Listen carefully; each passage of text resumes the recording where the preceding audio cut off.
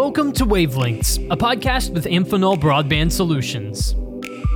Hello, everyone. Welcome to another episode of Wavelengths, an Amphenol Broadband Solutions podcast. I'm your host, Daniel Litwin, the voice of B2B. And folks, thanks so much for joining us on another episode of Wavelengths. We appreciate you listening along to some quality broadband industry thought leadership.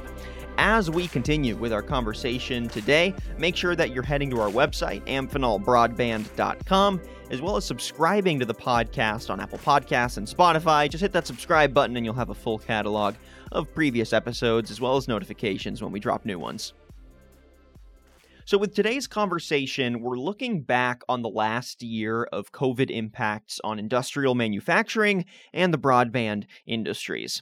If we look at a National Association of Manufacturers survey from earlier during the pandemic, that survey found that nearly 80% of manufacturers expected the pandemic to hurt their business, especially their operations, seeing things like workforce reduction and broader impacts from a global recession. Now that we're a year out from the start of the pandemic and we've got an end on the horizon, we can see which companies were able to weather the storm and how. And we're happy to say that Amphenol was one of those companies that made it out the other side, as the consequences of crumbling under the COVID pressure would have left a major scar on the electronics industry if Amphenol had folded.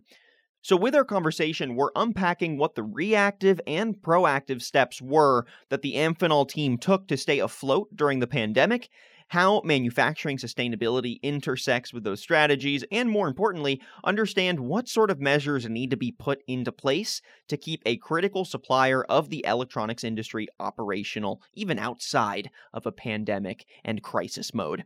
So for insights today, we're joined by Barry Holt, Vice President of Global Cable Operations for Amphenol Broadband Solutions. Barry, great to have you on. How you doing? I'm good. Thank you, Daniel. Absolutely. Yeah, pleasure getting to chat today. Looking forward to getting your thoughts on this. I want to start by breaking down your background because I think it gives us a really interesting perspective on the global supply chain. So with Amphenol, you manage manufacturing operations across various countries, including the US, Mexico, Brazil, Vietnam, Korea, China, and Canada. And specifically with China, you were able to see the effects of restrictions, lockdowns, and obviously the health impacts on the supply chain a little earlier than maybe some other US-centric players in the space. So I want to rewind and look at those early days of COVID. Can you give us a bit of a timeline on those early days as COVID hit? How did you see the industry begin to prepare, especially since you were able to see both China and US respond simultaneously? Yeah, I think the biggest effect was in January going into February last year. The Chinese government really stepped in. Despite what you really read in the papers, they took a very strong stance early, that this should be quarantined. And obviously, it's a different culture, and it's a lot easier to do those in a country like China. But we took those effects from the start. It was proper testing. We started instantly testing temperatures, isolating people with any problems, sending people home with any symptoms, monitoring their temperature change over a couple of days, and using masks, sterilization. So the government set down some guidelines early that really weren't required, but we took them to heart from the start. We realized that this could be terrible, if you have an outbreak or it hits the plant, we could be shut down for long periods of time. So the biggest thing was, not fighting the process and taking it to kind of the extremes from day one. And, we used that in China, what we saw. So going into February, we were only down basically about 2 weeks. We were deemed essential right from the start. We worked with the government to make sure we got that certification. They came in and did some inspections to make sure that our measures were satisfactory. But the biggest thing was protecting the people. Our employees are our biggest asset, and anybody that was sick or disruption, we knew would disrupt our business. So we did pretty severe measures right from the start. As those came into place and we saw that it was going to start to be outside of China and to the rest of the world, I instantly worked with our groups in all the countries. So we implemented pretty strong measures in all the countries immediately into February. As it started to be a global pandemic coming into March, we were already doing measures in the other countries, in the US and Brazil and Vietnam. We started taking temperatures at the door, wearing masks, make them mandatory on site, working on all of those measures that we knew worked in China and kept them running. So I think that doing that, it really put us in a good position to keep those plants open long before even locally in each of the countries the measures were pushed by the government. Yeah, definitely. No, thank you for all that context. That's great.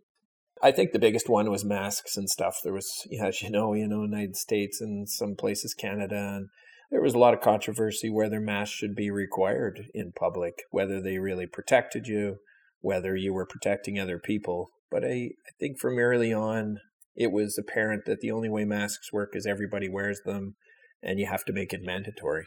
So I think the biggest step we took was the cleaning and the protecting the people and forcing the masks from the start. And it was a learning experience. At the time, it seemed like a little bit of a fight with some of the plants because it seemed almost too harsh of measures.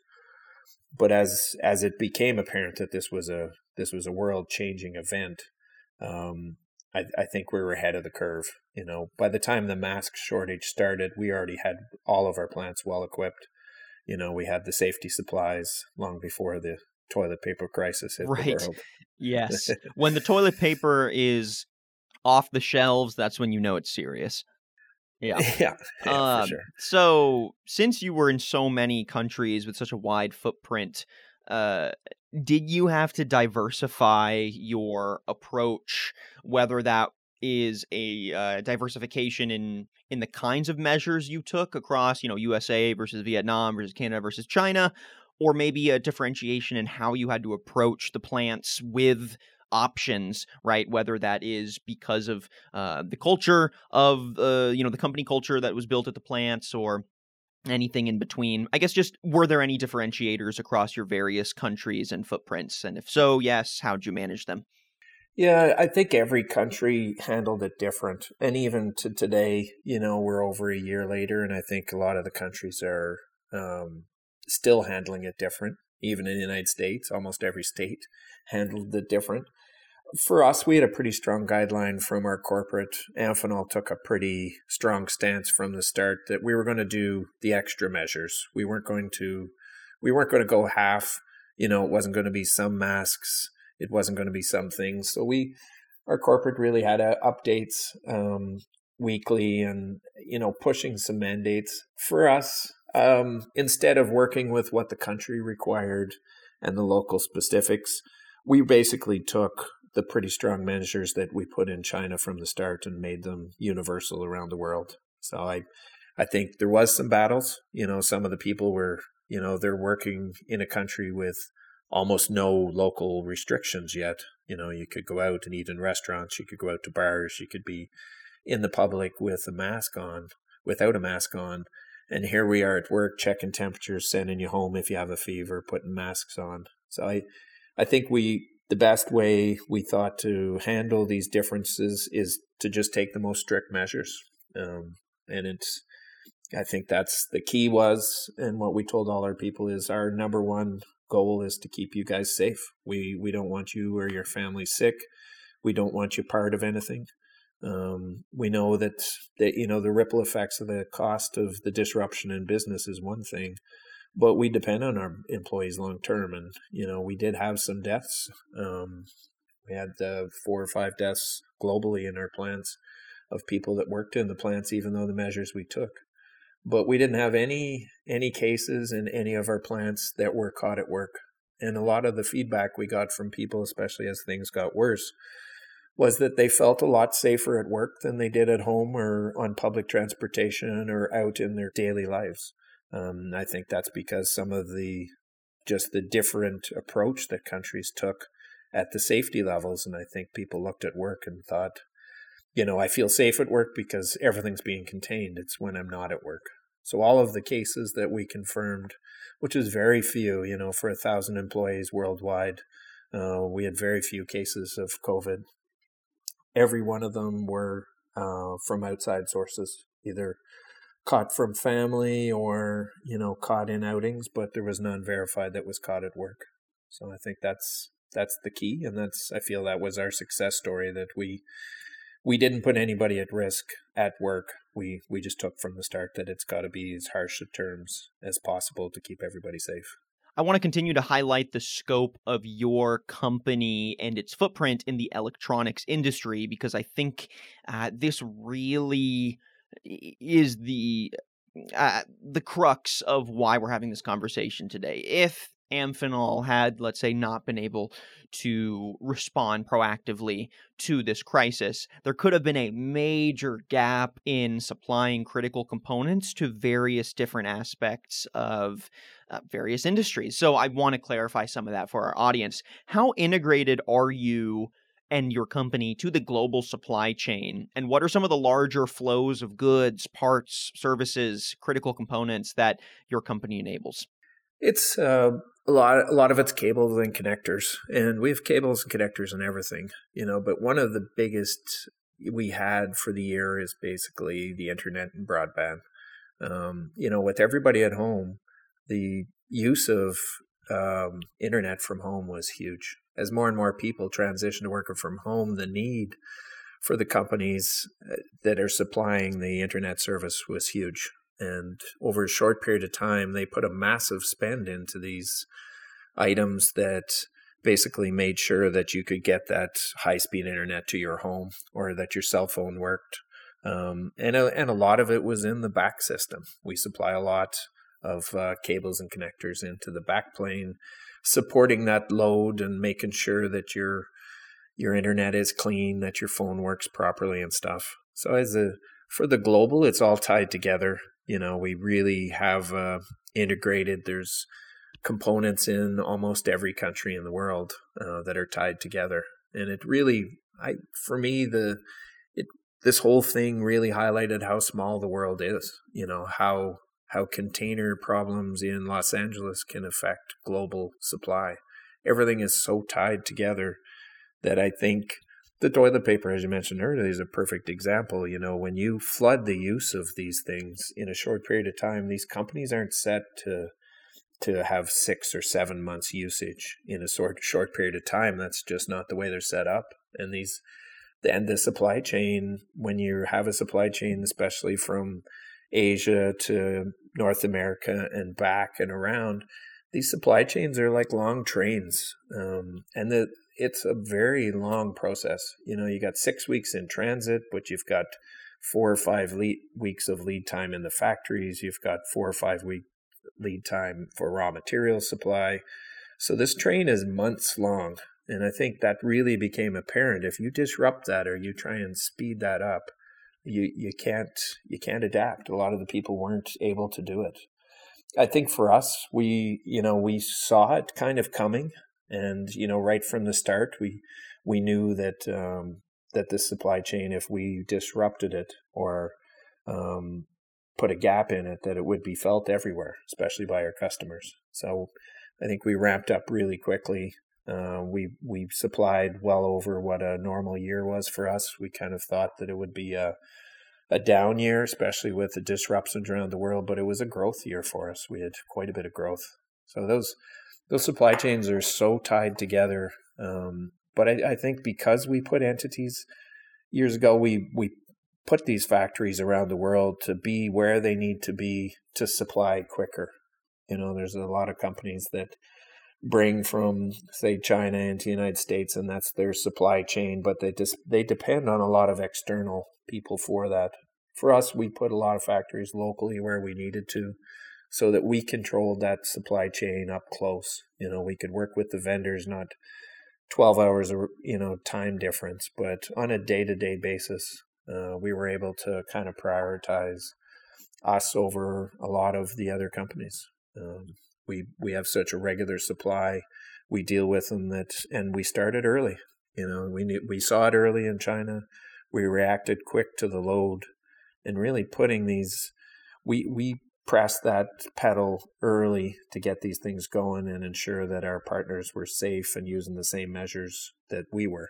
And I think the end result was that we really didn't see any disruption, and we actually seen a pretty large increase across all areas. And that's key. And I think as going forward, we're realizing that a lot of people aren't going to go back to work. I think that's going to be the change in the world. Before, there was this drive of working from home, and a lot of it was impossible, or people really didn't think it could be done. But I think this last year proved globally that a lot of the jobs can be done well or even better from home once you're set up. But for us, we knew right from the start that then you need that technology in your home that was only available in the past in the office. I think people went to the office, they had a good setup, it was with the interaction, but a lot of those jobs were because the internet was better, the printers, the service. So as the technology's changed over the last couple of years, you need basically the setup that you would have needed only or was only possible in an office in your home. And I would believe that most people believe that they can work as well or better from home. And part of that is the technology behind it. I also want to know, honestly, how this impacted you personally. Did you get a lick of sleep during the pandemic? I mean, I'm sure the stressors were off the charts. It were, it was, for me, I'm a belief that I need to do it in person. The face-to-face. I travel 200,000 miles a year for the last 8 or 9 years. And that face-to-face and interacting with the plants is a key part of my management style. And that was completely disrupted, so everything moved to online calls and Zooms every day and stuff. And it was a big learning curve. The big part was just making sure that everybody was safe. And as the stats became everything, when the paper was just engulfed with the stats and what's going on in Italy shutting down and the world falling apart, that, how do we reach out and make sure that the plants are doing well, that they don't need anything, that they have the support, that we're keeping people safe. So for me, it was a lot of late nights, not a lot of sleep for quite a few months, I think. But the key was that I have really good managers in the plants. I don't micromanage them. I try and have a good relationship with all the people and put the proper team in there that can handle it without a lot of guidance. So it was great to see that I didn't have to babysit them or, talk to them every day to see how they're doing. Once I realized that, look, they're strong teams, they have the right measures, and, they care. And so that's, for me, it was a tough year for sure. And we just opened a plant in Vietnam. I was there 7 or 8 times over a couple of months. And really, when COVID hit in February, we were just starting to get up to full steam. But in the end, it was the relationships I had with the people running those plants, and going forward, just making sure they had the answers and the feedback and support they needed, and that they could do the good job on the ground by themselves. So yeah, it was a big change. And for me, I'm missing that, not the travel so much. I think the actual time you spend on an airplane is kind of a waste, but the face-to-face is hard to beat. So I know when this is over, a lot of people are saying they would never go back to traveling the way they did before. But for me, that people are like family, and it's, I miss them, and I miss seeing the plants and seeing how they're doing it. For me, it'll go right back. I think similar, just with a new way. I don't think you're going to get on a plane in the next 5 years without a mask on 100%. There's just some ways that it'll never be the same, I guess. I'm also curious how this impacted both the industries that you support with your technologies and solutions, as well as your relationships with those key business partners. So how did you see this mobilization and impact on the manufacturing supply chain hit your partners and their broader industries? I think the providers was a huge difference. The internet providers always came to your home. I think one of the big aspects was if you needed internet in your home, somebody would have to come and hook it up. And we offer a solution that's basically a take-home, a home install kit, basically. Everybody now has cable in their house and Cat5 on the wall and stuff. So it's kind of plug and play, and then initiating the devices has always been from a distance. So we've seen a lot of companies go from self-installs was maybe 20%, and some of those went to 80 or 90%. And one of the solutions we have is we do these install kits. Basically, they mail it to your home. It has everything in it, so you can basically hook it up yourself, plug it in, get it to the place where it's functioning, and then phone in and activate it from a distance. So we've seen that part of our business. We make a lot of those kits in Vietnam. That actually went through the roof in a short period of time. I think we also helped some of our customers with masks, with safety equipment. Like I said, we're in a good position early for supply before it really got tight. So we offered and supplied a lot of the safety equipment and helped some of our customers that way. But we could see, a lot of them, we like to go out and visit our customers and have the relationship face to face. And that's all changed also. Same way with the plants. A lot of those people are working from home. Even if they're in the office, they're not allowed to have visitors. So it was a tough transition, especially for our sales team, not be able to interact face to face with them. And we're a partnership company. We're not to sell and forget. Most of our customers and people we've dealt with for a long time, 10, 20 years. We have that personal relationship of stopping in their office and seeing what their problems are. What problems are you having and how can we solve it? So I think that really helped. They knew we were there as part of the solution. They reached out to us when they got in trouble as things changed. And I think we adapted pretty well. And some of those companies are not going to go back to the office. So it was a real learning curve. I know salesmen were like me, and I could, travel. If you travel basically every day, 5 days a week out to see customers, and now you're trapped in your home, it's how do you find in yourself? How do I feel productive? Am I doing enough? Who do I need to call? A lot of those things, we all battled with the same thing. And I think when we connected with our customers, we realized that they're the same. They're running through the exact same problems. They're trying to figure it out. And just building on those relationships that we always had, they reached out and we worked through it. And I think it strengthened our relationship with most of our customers. So you mentioned some of these up top towards the beginning of the podcast, but I want to give you a chance to get even more detailed with some of your strategies. But as I understand it, you played a unique role in not only quickly reacting to the pandemic, but also making sure that the essential business operations and fulfillment of manufacturing services would be preserved. But also with your unique position managing plants internationally, in the Asian markets, in the Pacific, in European and African areas, you were able to take some proactive measures as well from a global perspective. So, like I said, you already broke some of these down, but if you could get more detailed on the key measures you implemented to ensure that uninterrupted flow of products and services, and what some of the strategies and decisions that you had to make to influence those final decisions.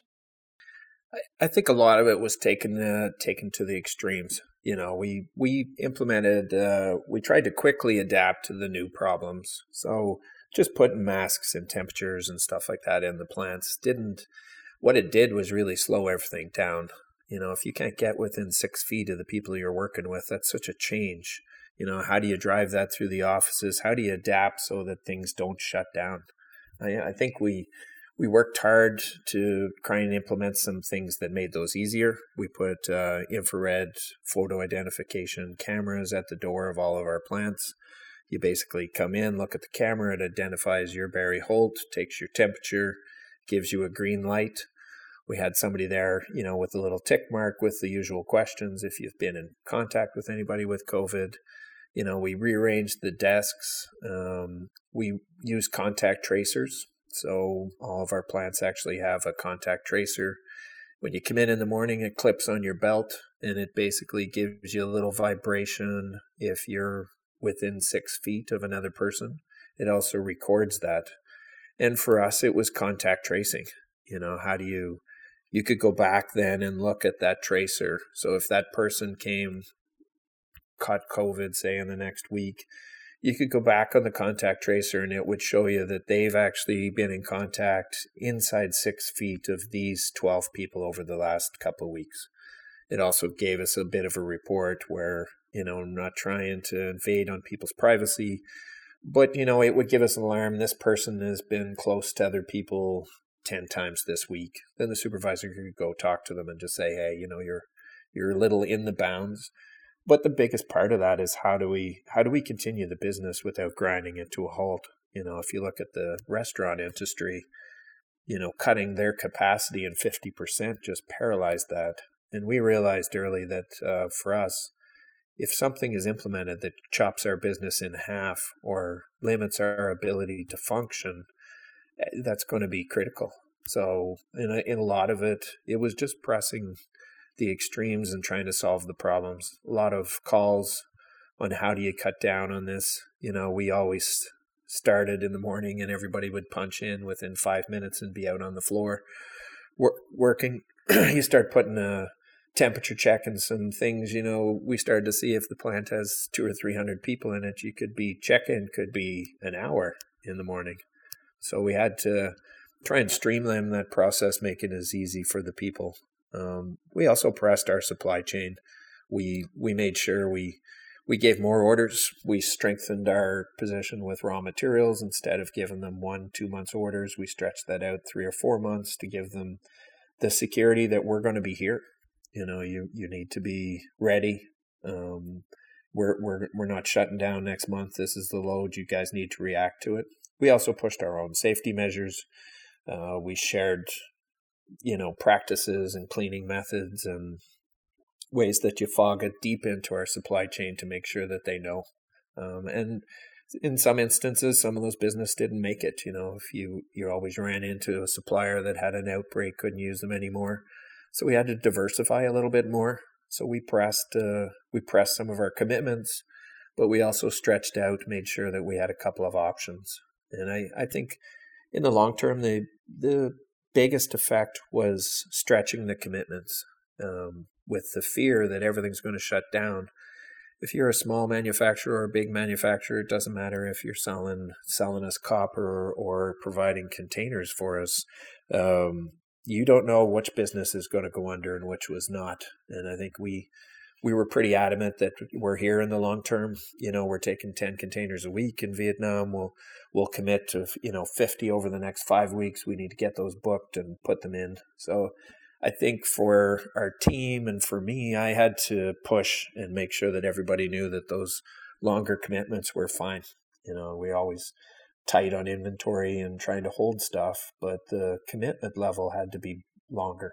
We need to guarantee that our supply chain knew that we're here for the long term. We're not shutting down and we're actually booming.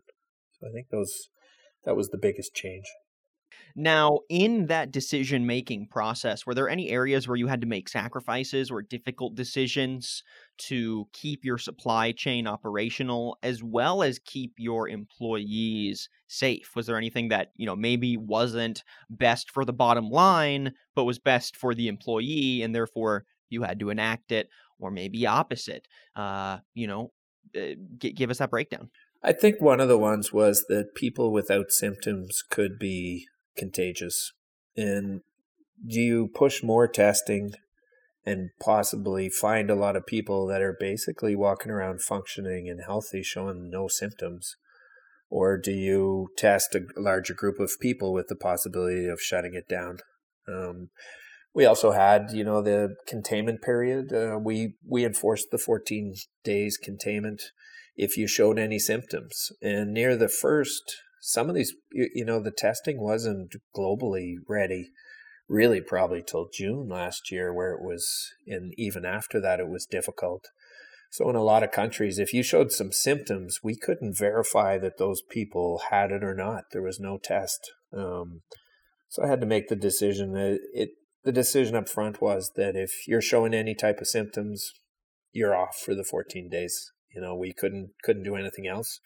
whether you had the common cold or whether you just had the sniffles or maybe allergic reaction. I think in some instances we sent people home that didn't need to be, and it proved that way. And I think as the testing came out and was more regular, we could verify that. But at the first, I think that was one of the tougher decisions. Do you shut down a section? Do you send that person home that's critical because they have, allergies and they're telling you? But if you start to split those lines and keep people that might have been sick, then it could have endangered everybody else. So I think that was one of the tougher decisions for me and all the managers, where any symptoms, you're off, and if your wife or your family has symptoms, you have to let us know. And if that's true, then you're probably off too. So I think those are some of the tougher decisions, are whether you keep at work and sustain the business, or do you err on the side of caution and make sure that the people are safe. So those are some of the tough ones. The supply chain too of safety equipment was very tough in some countries near the first. So we had to make some decisions to ration other countries. We shipped some from China that cut us a little short. We shipped some from the United States to other countries that cut us a little short. But I think we had to balance it, some risk locally to make sure that some of the other plants were safe. And sometimes those are tough decisions. You don't want to put anybody at risk by shipping a couple of months of supply of masks to support another country, for the people in the plants. They are part of a team, but in the end, something like this, it's, my safety's first. So those were some of the tough decisions. I want to further break down your response to the pandemic now by highlighting a few key solutions from Amphenol in your wide portfolio of solutions, and then intersect that with how the company adapted to continue delivering these particular critical services. Because some of them are technology, and some of them are a little wider. They're more of a service. They're not just a piece of hardware. So let's start with the hardware, though. Your main set of technology that you offer your partners and end users is wired and wireless bandwidth solutions. Was there anything specific you had to do to maintain the operations and delivery of those critical components? And if so, what did that look like?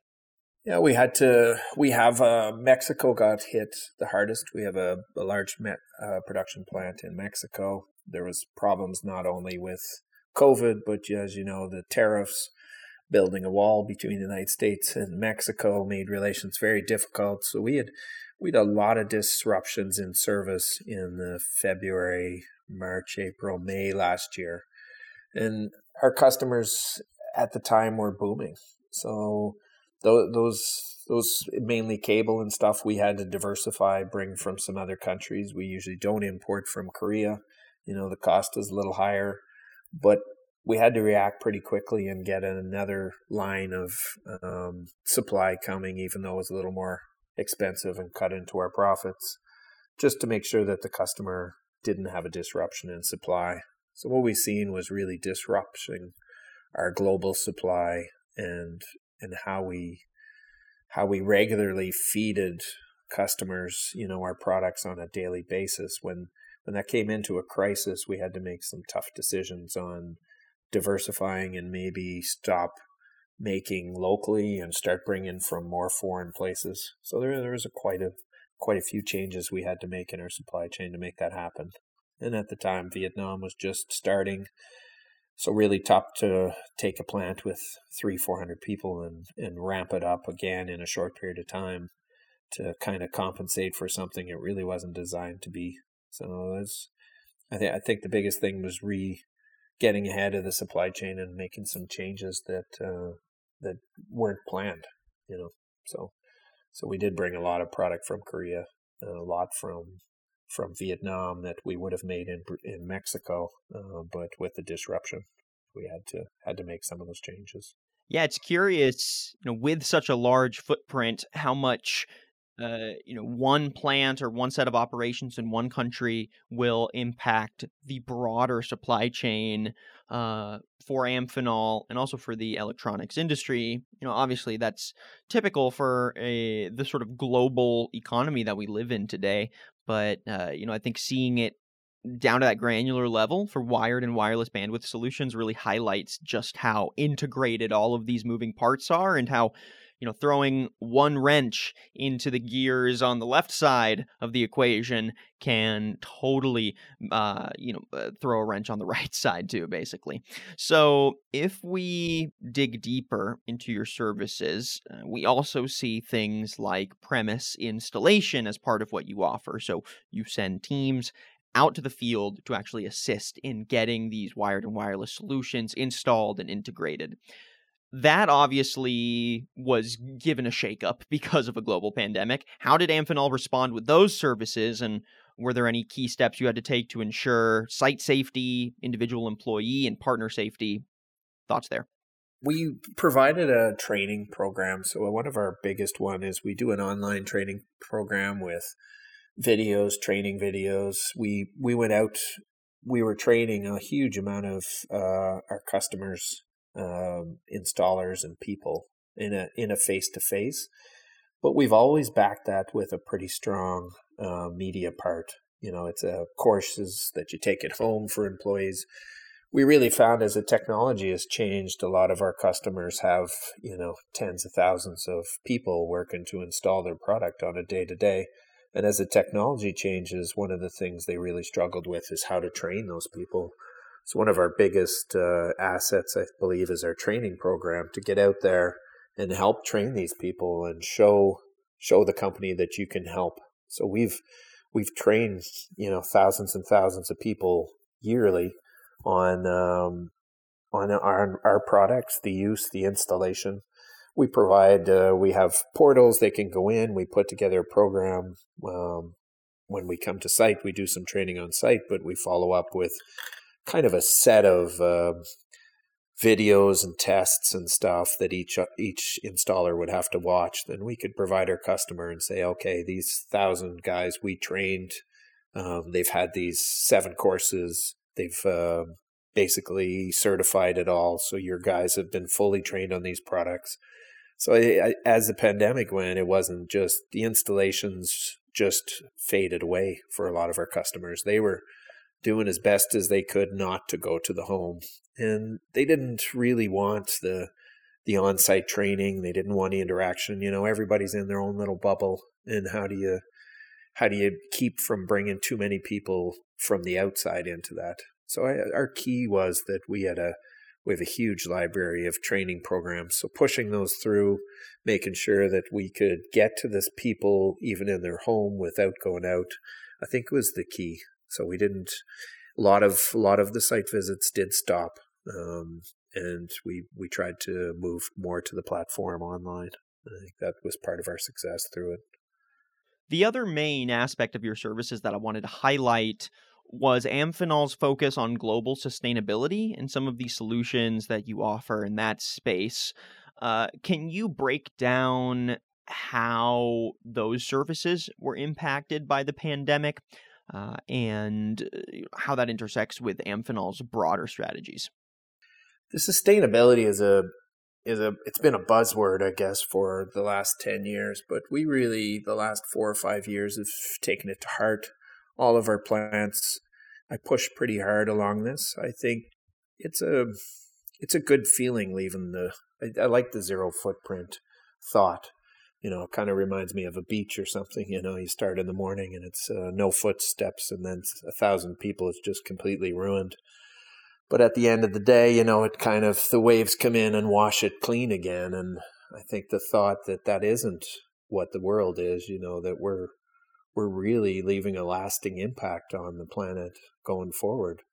So we started along the sustainability, and the first thing is really your usages. Cut down on your usages, get into your scrap, your electricity, all the easy things as to tackle and measure. But sustainability is so much more. We extend sustainability once it's not just the wastes in your footprint. Is what, how do you sustain the community? How do you help outside our plant? We have a lot of resources and people coordinated that we can do help. So we did a lot of part of it is outreach programs. What can we do in food drives? What can you do as planting trees, working with the community? So that outreach program basically stopped. And for a lot of people, just trying to reduce your amount of scrap is not so personal. But as we put together sustainability teams in all the plants, it became more and more that you were making a difference, that you're not only affecting what you leave here as your footprint, but you're able to go out and support the community and spread it out. And I think that's the rewarding part of the sustainability. And that's, for a lot of that was put on hold for a period of time. Things kind of stopped around the world, but we've had some other ones. We did a good food drive in Virginia this year, because of people hit by COVID, a lot of poverty and a lot of needs. We worked with the local church group to basically bring donations in. And then, as a plant, they were looking for everything from food to toothpaste to toothbrushes to cleaning supplies, stuff like that. So we basically put together a program where the employees brought in some stuff. We would match it and support it. So I think once you get into that sustainability and these teams start to feel that they're making a difference, just not on your footprint, but how do we affect the community? How do you take this to help the community? And I think that drive was there when COVID came in. A lot of these projects that they're working outside, Brazil does a fantastic job of stuff like this. And, that drive was still there. So I think soon as people learned that the world has changed and there's an adaptation, we still work to provide those and just came up with a different method. So I think as going forward, that's the big thing, that sustainability is not just about sustaining the planet and going forward, it's sustaining the community. How do you support the people and the reward it gives people from working on it? It's great that it's not only a benefit from the business, it's a benefit for the planet, but there's a lot of cost factors. It's reducing the waste, reduces the costs, increasing the service, and that image of the company is one of the big aspects. When you do these programs in your region and stuff, you're looked at as a responsible company. And that follows through to a lot of things. It follows through to employee satisfaction. Everybody would love to work for a company that people are asking about, saying, hey, I saw you were doing this in the community. That's so fantastic. It must be great to work there. So it's that image allows you to draw talent and draw people that want to work with you. And that's part of the big aspect of the sustainability, is it's not just about reducing the waste. It's bigger than that. It's an image of the company as not being a destroyer of the planet, but maybe additive. So Amphenol's taken a pretty strong stance on the sustainability, and over the next 10 years, I can really see that if you're a company that's not doing that, you're probably not going to last. People are going to want to be part of that program. We have some of our customers that have said they're going to be zero footprint, by 2030, and that seems like a long way across, but to be zero footprint is a huge step.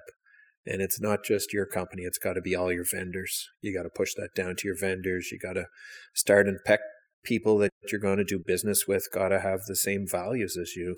And I'm hopefully that it looks back, in generations in the future, that, the companies that just poured the oil in the water and didn't really care too much about, their environmental impact won't be around anymore. That'll be a different place. On that topic of sustainability, I want to wrap our conversation by breaking down some initiatives around manufacturing sustainability at a higher level and intersecting them with Amphenol's COVID response. So in some ways, the pandemic actually reduced carbon emissions as production slowed and demand for oil, natural gas, just fossil fuels in general also decreased. Do you think this is going to have a long-term effect on the industrial manufacturing industry? Yes or no? Why or why not? I would like to think it would, but I think the fact is that about half the businesses on the planet were affected or shut down for a period of time. And a large part of it, I think, is cars. People trapped in their home, being told to stay home for long periods of time just meant that people were using it less. I'd love to think that people learn from this, that going forward you don't get to go back to normal. But I think we're going to see a rebound. I think a lot of people are feeling trapped in their way of life, and the ability to drive where I wanted and do what I want is going to open up, and you're going to have a boom again.